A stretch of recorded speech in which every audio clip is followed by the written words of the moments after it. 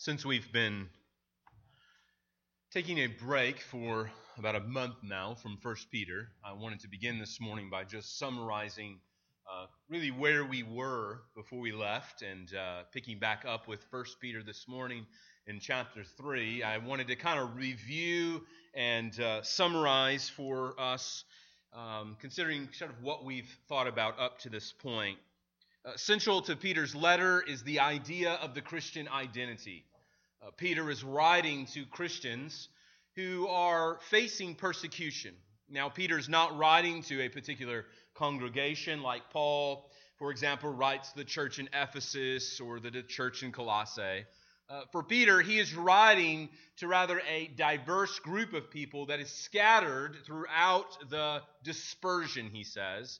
And these are Christians who perhaps are Jewish in background, or most likely, as I argued from the beginning, are more likely just Christians in general, as this has always been classified as a general epistle, one that's generally written to Christians who face various things. And he's writing to Christians particularly facing various trials. So at the very beginning, he said, in this you rejoice, though now for a little while, if necessary, you have been grieved by various trials. And so Peter is writing to Christians who are being grieved by, right? The way you might be grieved by pain and suffering. So these Christians are grieved through their suffering, the various trials. And there's not one type of trial I don't think Peter has in mind, though it seems from the letter, if you were to take all of the conversation about suffering, it seems to be centered on suffering because of their Christian faith. Suffering for the sake of Christ. Suffering because they're Christians specifically. Although, as I've shown you throughout, it seems that Peter is also addressing those who are suffering from maybe physical or spiritual or psychological suffering. These Christians are ones who need help. They need help to how does one live in a fallen world where there is suffering?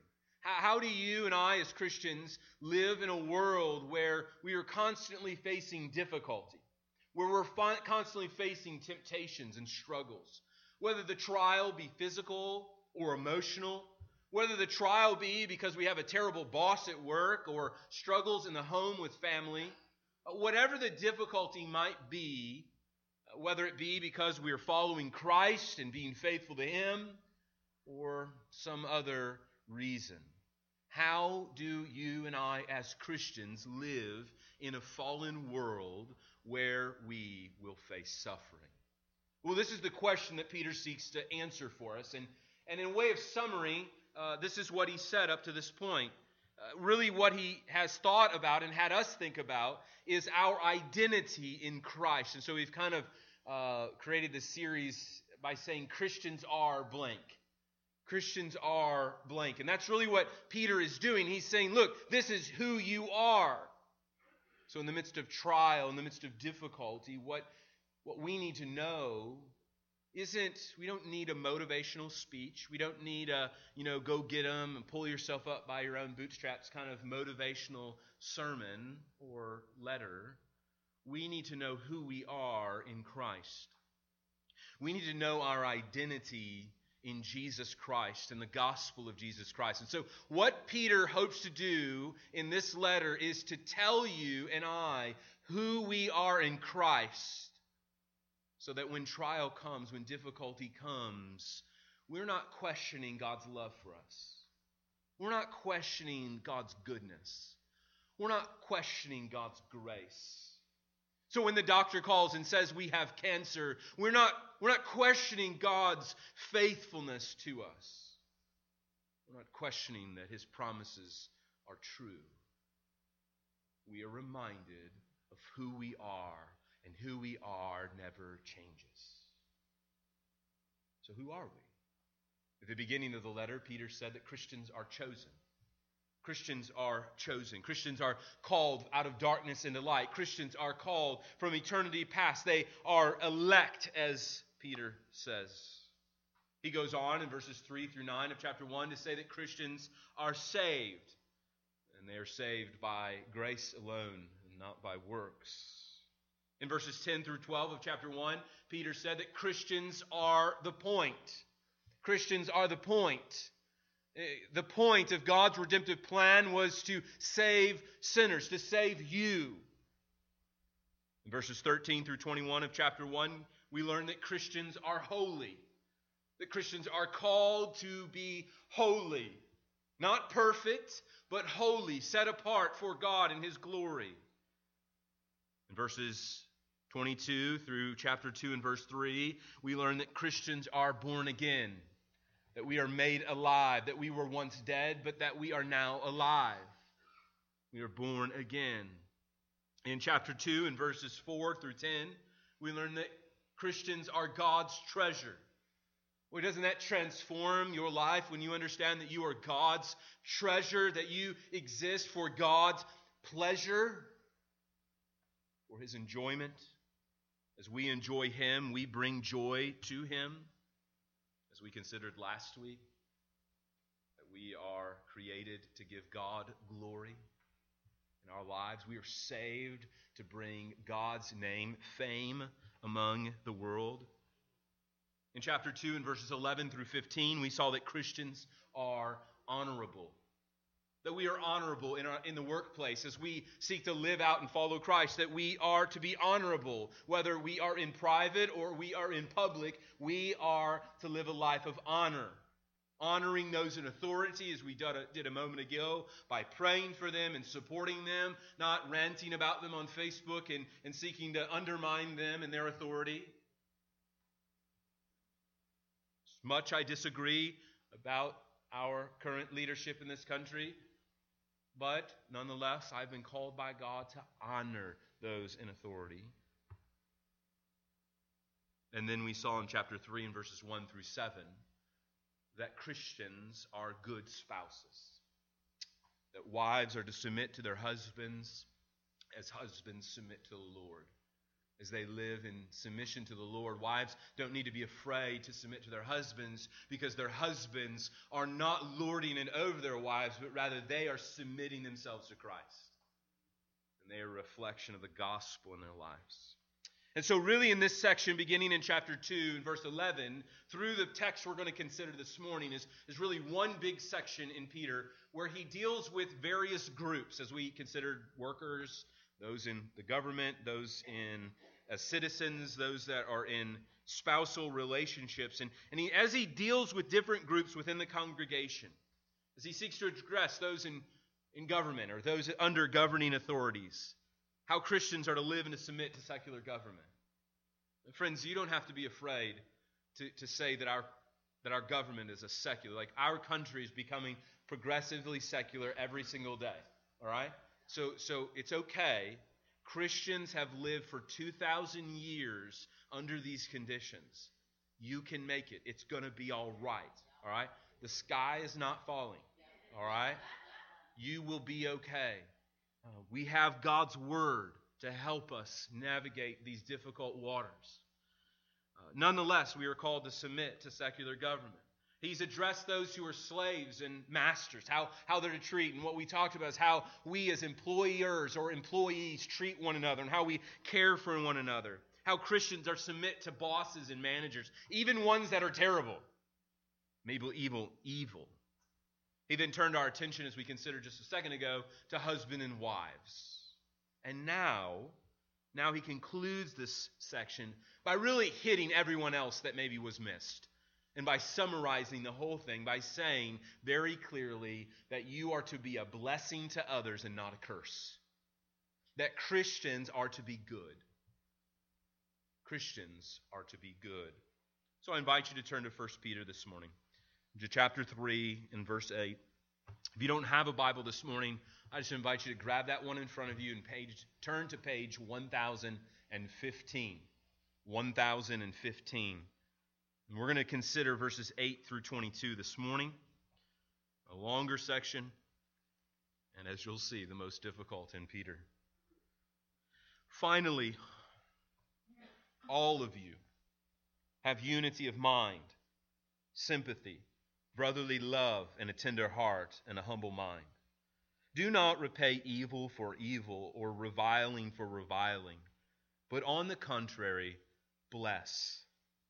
For to this you were called, that you may obtain a blessing.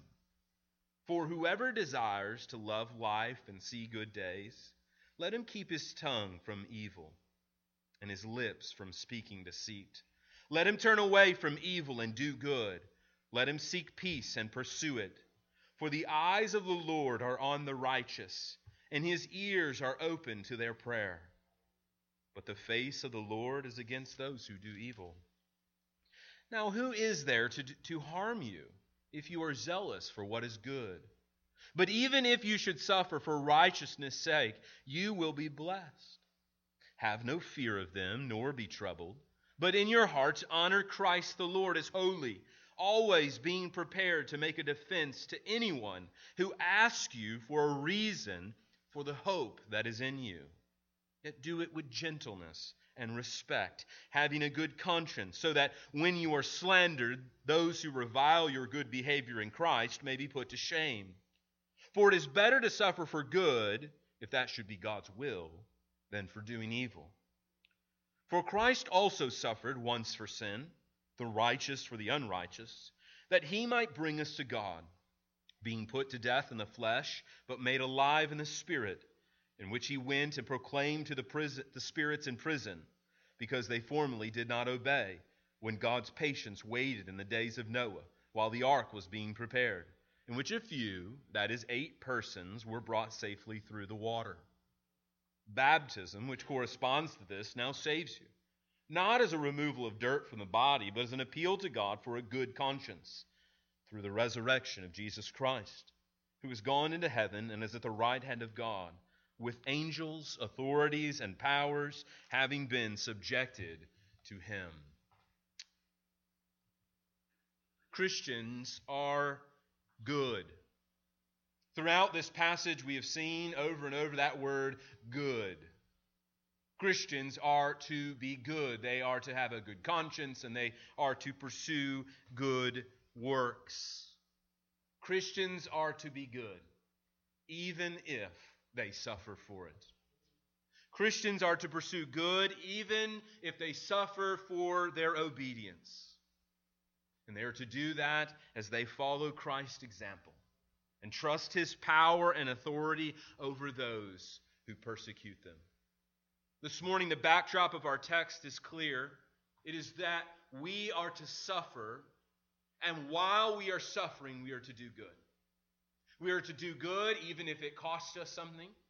We are to do good even if it causes us pain. We are to continue to trust Christ as our example in our lives. And so the purpose of our time this morning is really to convince you that as a Christian, as a follower of Christ, you are to be good. You are to pursue good works. You are to pursue these things that we see, fruit of the gospel in your life. This is what it means to be a Christian. This is what it means to follow Christ. So in our time this morning, I want to center our time and our thoughts around 3 points that really center around Christians being good. First, considering what do we mean by being good? What do we mean by that? What do we mean by suffering while doing good? And then finally, considering really Christ's example that he leaves for us, that his sacrifice is an example to us. And then hopefully in the short time that we have, I might get into that thorny little passage that I read about Jesus going and proclaiming the gospel to those in prison. Well, let's consider this morning. First, Christians are good. In verses 8 through 12, we see Peter lays before us clear exhortations for which there doesn't need to have much comment, though I hope to exhort you. What does it mean? Christians are to have characteristics of being do-gooders. This is what we are. We are to do good.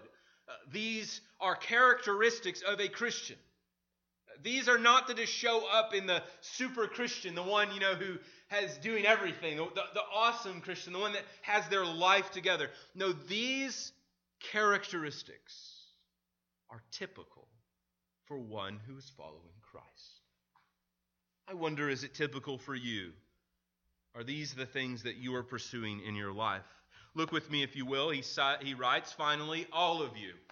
In case you thought this was for your neighbor or for someone who's not here today, let me remind you that this message is for you, all of you, right? Everyone needs to hear this word this morning. I need to hear, and trust me, this week as I have prayed and thought through this, my heart has been convicted.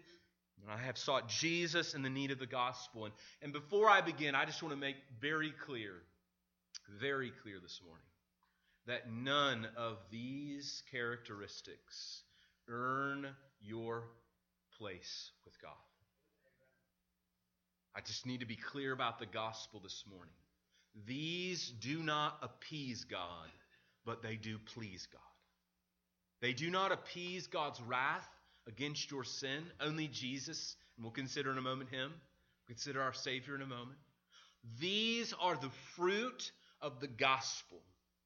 These are the result of receiving a new heart, of being born again. So everything we've considered up to this point, we need to remind ourselves of, right? That we are chosen, that we are holy, that we are born again. Because none of this in chapter 3 would be possible apart from the gospel of Jesus Christ.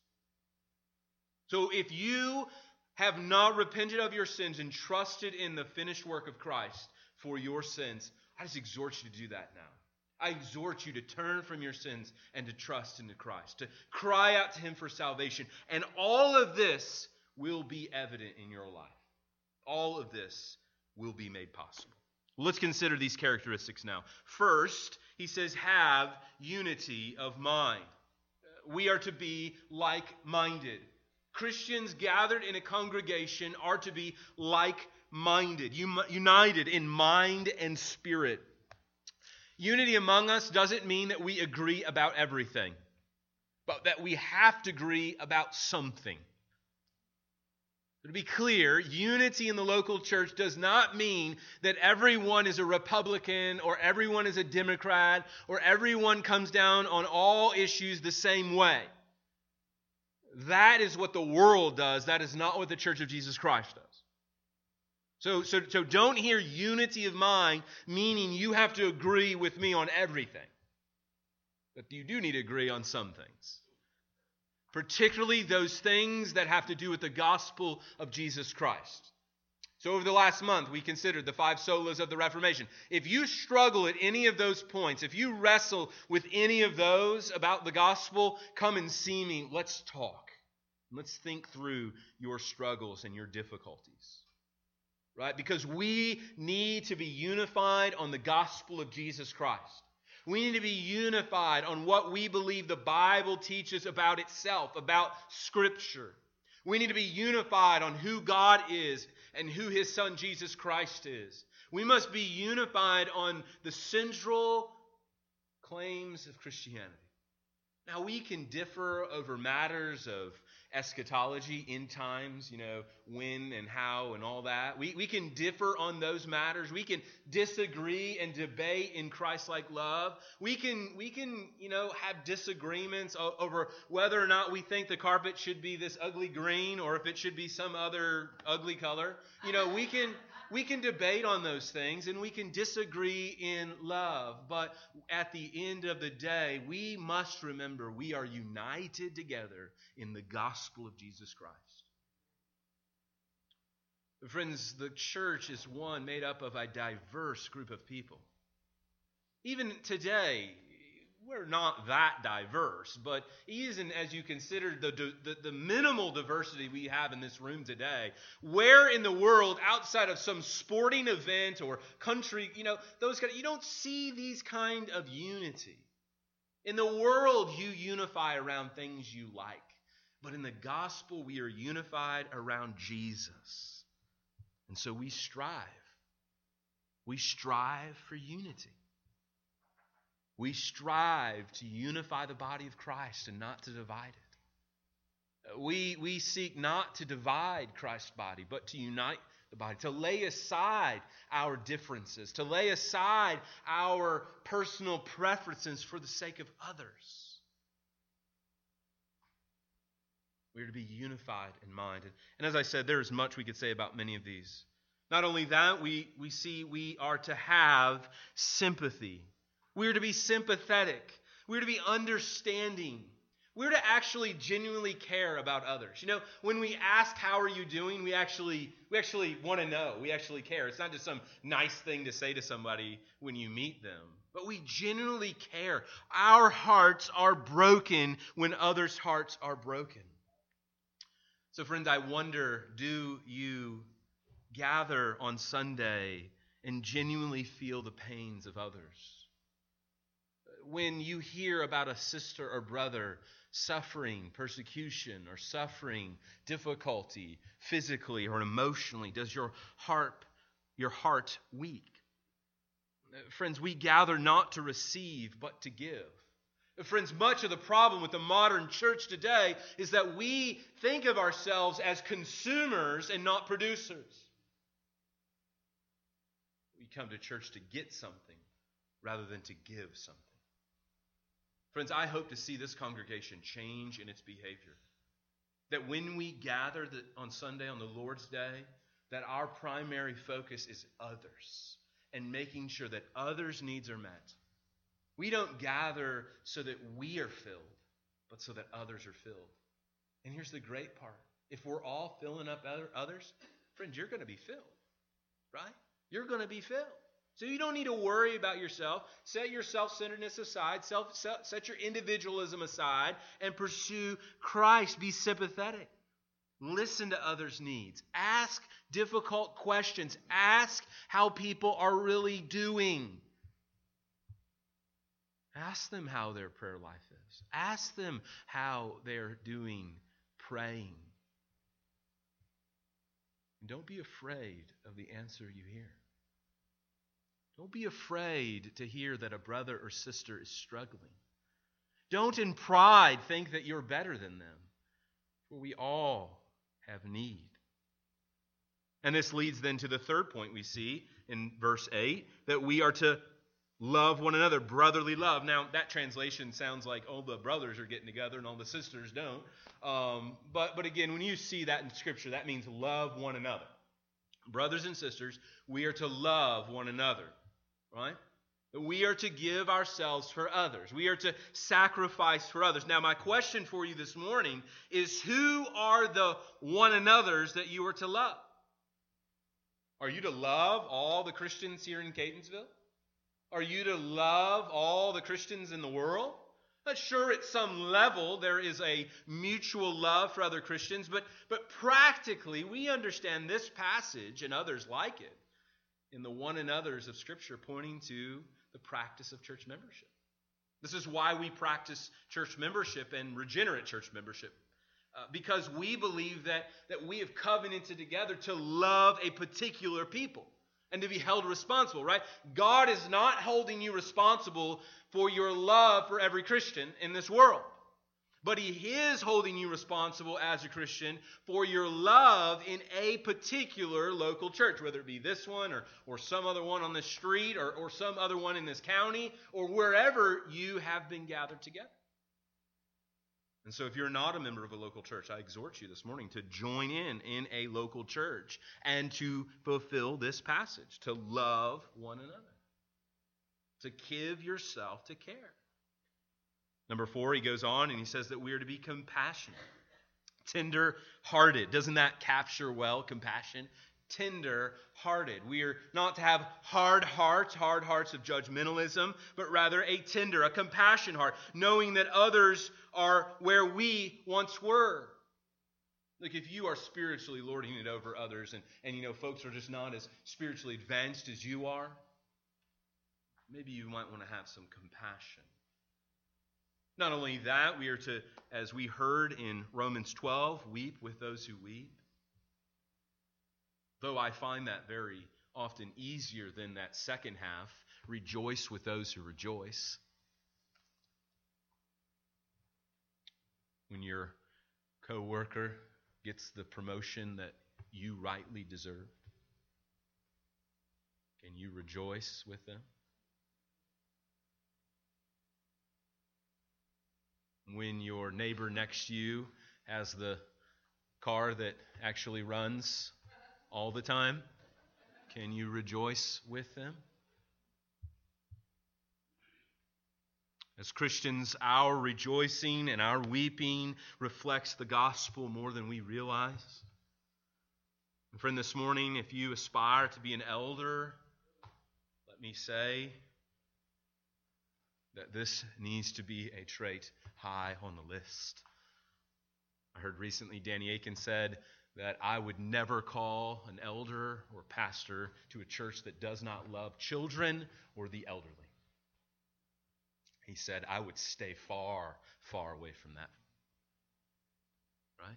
Compassion for the weak, compassion for the helpless is who marks godly people. Number 5, he says that we are to be humble, that we are to think of others more than we think of ourselves, that we are to be humble people, that we are to be people marked by a humility, wanting to give others credit where credit is due, to seek to promote others rather than ourselves. Right? To promote others' ideas, to promote others' achievements more than our own. And friends, that just shows up in what we talk about.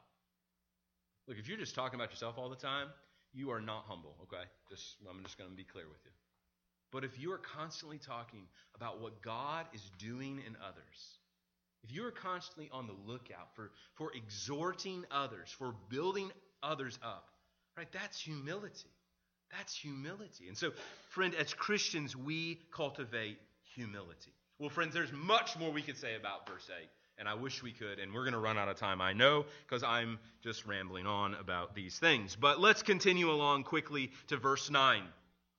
The sort of sixth characteristic here of a Christian, for which we will build the rest of our time on this morning, is that Christians do not retaliate, but bless those who hurt. Christians do not retaliate, but bless those who hurt. Now, I want you to consider what radical and contrary way Christ is calling you to this morning. Because in our flesh, as humans, in our sin nature, the natural reaction when someone hurts us is to hurt them. I don't have to tell you that, right? All we would need to do is take a field trip down to my toddlers playing in the nursery, and I will demonstrate to you very quickly the sin nature of when one is hurt, they revile in return. When evil is done, evil is returned. You hit me, I'm going to hit you back. That is how we naturally behave in our sin nature. But the Lord has saved us and called us to a better way. He has invited us, listen, to be a blessing to others and not a curse. This passage tells us that we are to, on the contrary, bless. Literally, to bless someone isn't to like give them some cash and, bless you, little sister. Bless your heart or whatever. No, it is to call upon the Lord's blessing. To literally pray, as Jesus said, for those who persecute you. To intentionally set aside time in your heart and in your life to call upon God, not for yourself, but for your enemy. You will not find that anywhere else in this world. You will find no other religion that will seek the care and compassion and blessings of others the way Christ calls us. And so Christians are called to be a blessing. And so I wonder, in your life, are you a blessing to others? Notice what he says, that this is why we've been called. This is what we've been called. For you, or for to this, and I really think it's all that we've considered up to this point, all these 6 exhortations, for to this you were called, that you may obtain a blessing. Now, I don't think Peter has in mind here a temporal, present blessing. The language of the psalm in Psalm 34 that we read earlier and that Peter quotes here is an eschatological psalm. That is, it's a psalm that points to the end. that when Christ returns, the consummation of all things, when Christ finally and fully reigns over all, we will receive or obtain a blessing, an inheritance. We will receive a blessing, a reward. As Paul often exhorts as well, when reviled we bless, when persecuted we endure. Or as we heard Nathan read earlier, bless those who persecute you. Bless and do not curse them. So as Christians, we are to be a blessing to others because we have been called to it, and so that, for the purpose that, we would receive God's eternal blessings. As I said earlier, we do these things not to appease God, but to please God. This brings God glory when we seek to be good.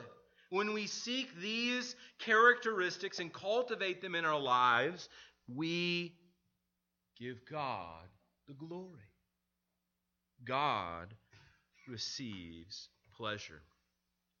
Christians are godly individuals seeking to honor Him and give Him glory. This is what Peter quotes here from the psalmist, and you can consider that more on your own. And particularly here, I just want to point out one thing, verse 11. Let him turn away from evil and do good. Let him seek peace and pursue it.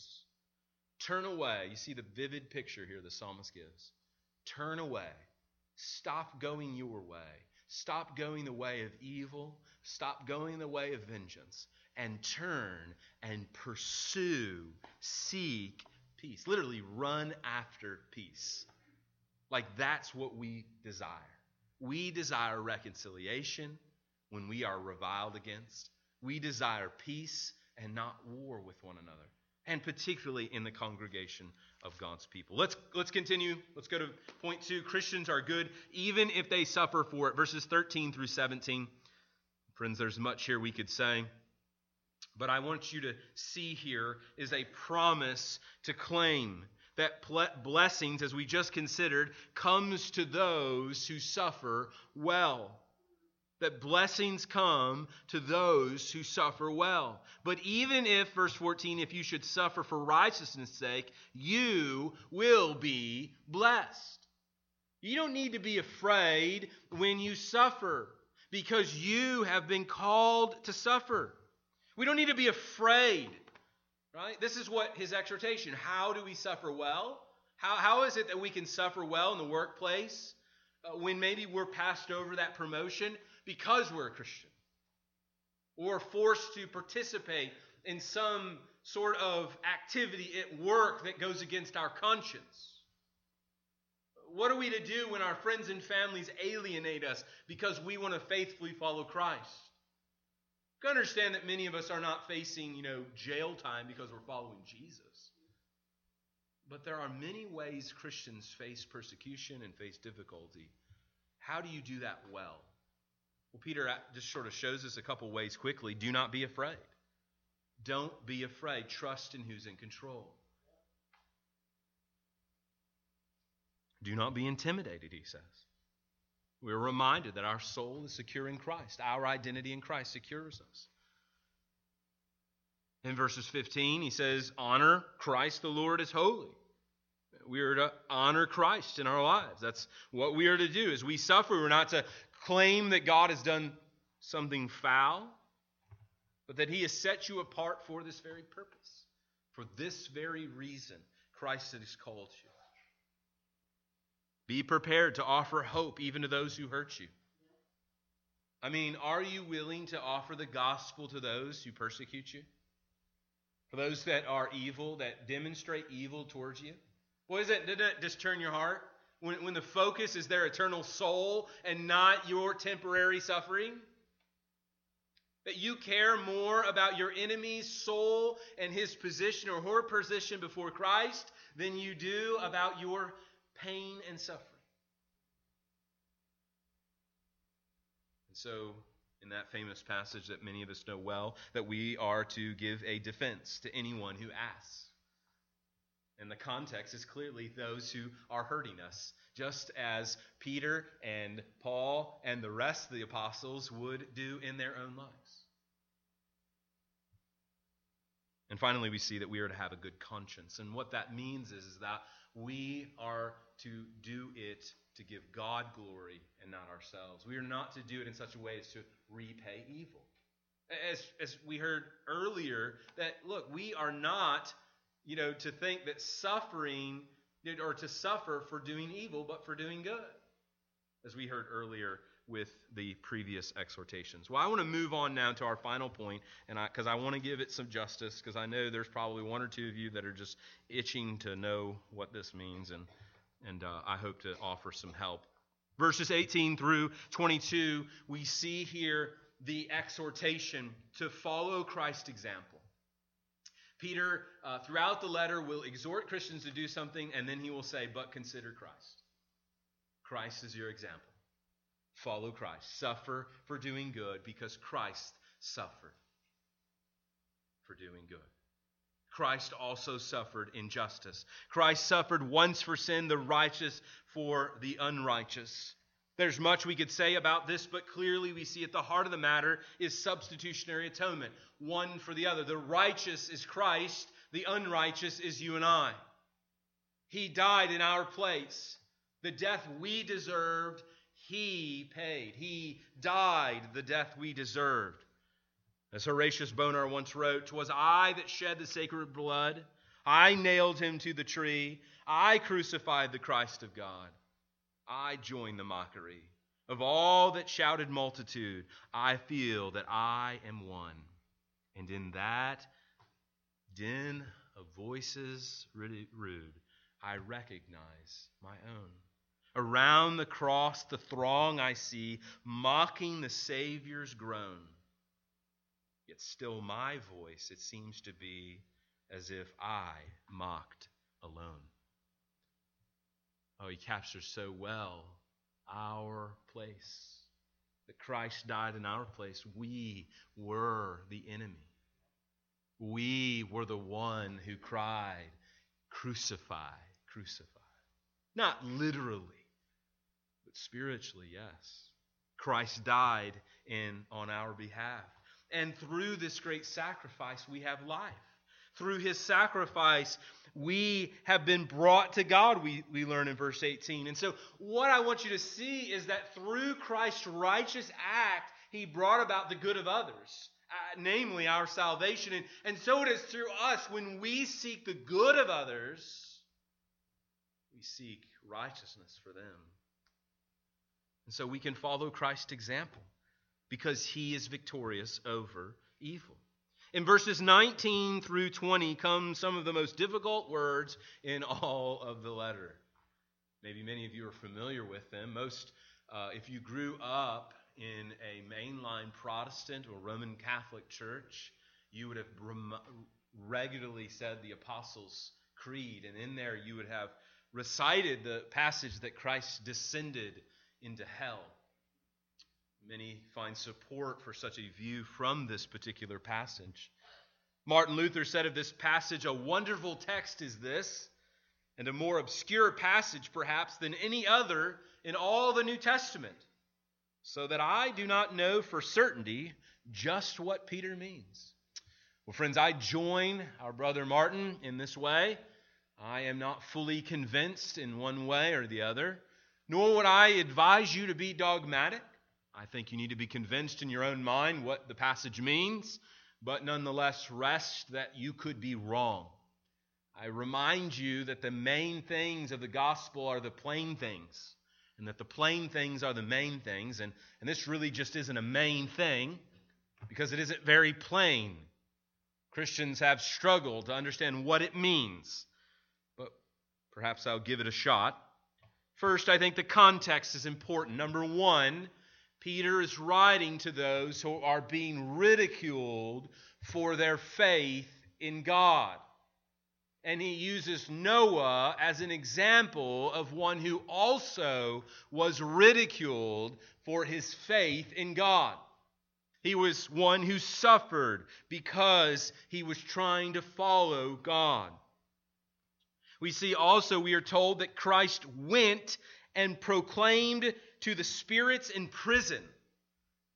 Who are these spirits and where is this prison? There has been many who have offered. I think it is this. I personally am convinced that these persons are the demons, the evil spirits that lived in the days of Noah and who married women and had children with them, and whom were put in prison, enslaved, in hell for their disobedience. And that Christ is proclaiming through his ascension victory over these evil spirits. So John MacArthur, Tom Schreiner, and others alike take that view. R.C. Sproul takes a different view. He would say that Christ preached the gospel through through Noah. That he didn't literally go anywhere, but that the Spirit of Christ preached to those disobedient. And I could see and understand that as well. But I think the force of Christ actually going, he went and proclaimed, actually went somewhere. And I think the language here speaks of his ascension. Nonetheless, where you come down on the interpretation of the finer details, I think the meaning and the point is the same. Christ is proclaiming victory over evil. And that's encouraging. That when you and I face evil in our lives, when you and I leave this place and will be bombarded this week with evil and suffering and difficulty, we can know beyond a shadow of a doubt that Christ is victorious over all. This is what he says in verse 22. Who has gone into heaven, ascension, and is at the right hand of God, with angels, authorities, and powers being subjected to him. Christ is victorious over sin and death through the resurrection and ascension of Jesus Christ. We can face difficulty and trial because we know that Christ is on the throne, that Jesus is victorious, that we can have new life through him. Christ has given us an example to follow. We're to trust in him and to his victorious work on the cross for our sin. Brothers and sisters, I pray that we would pursue good in our lives. I pray that we would cultivate love for one another, sacrificial love that would be willing to set aside, even be vulnerable to be hurt by others. Let us show care and sympathy for others' needs. Let us pursue compassion for one another. Genuinely care about those who are in need. Let us weep with those who weep and rejoice with those who rejoice. Let us pursue good even if we should suffer for it. Let the promise of deliverance be yours today, to suffer well for the sake of Christ, to know that you've been called for God's glory to do this. You are most found with Christ when you suffer for his glory. So be found with Christ today. Give him honor as you suffer well. And heed the advice of our brother Dietrich Bonhoeffer, who himself endured much vile and wickedness. At the hands of Nazi Germany, Bonhoeffer sought to follow Christ. To endure the cross is not a tragedy, Bonhoeffer wrote. It is the suffering which is the fruit of an exclusive allegiance to Jesus Christ. When it comes, it is not an accident, but a necessity. It is not the sort of suffering which is inseparable from this mortal life, but the suffering which is an essential part of the specifically called Christian life. It is not suffering per se, but suffering and rejection. And not rejection for any cause or conviction of our own, but rejection for the sake of Christ. Well, may we be rejected for God's glory and for our good. Let's pray. Gracious Father in heaven, we know much more could be said about these words. And so our prayer is a better sermon is heard than preached. We pray that we would pursue Christ in our lives, that we would give ourselves to you, to your glory. Father, we recognize that we are in need of you, that we are in need of your grace and power. And so we humbly ask that you would supply us for this difficult task of suffering. May we follow those saints before us who have suffered well and have brought you much glory. We pray this in Christ's name. Amen. Our final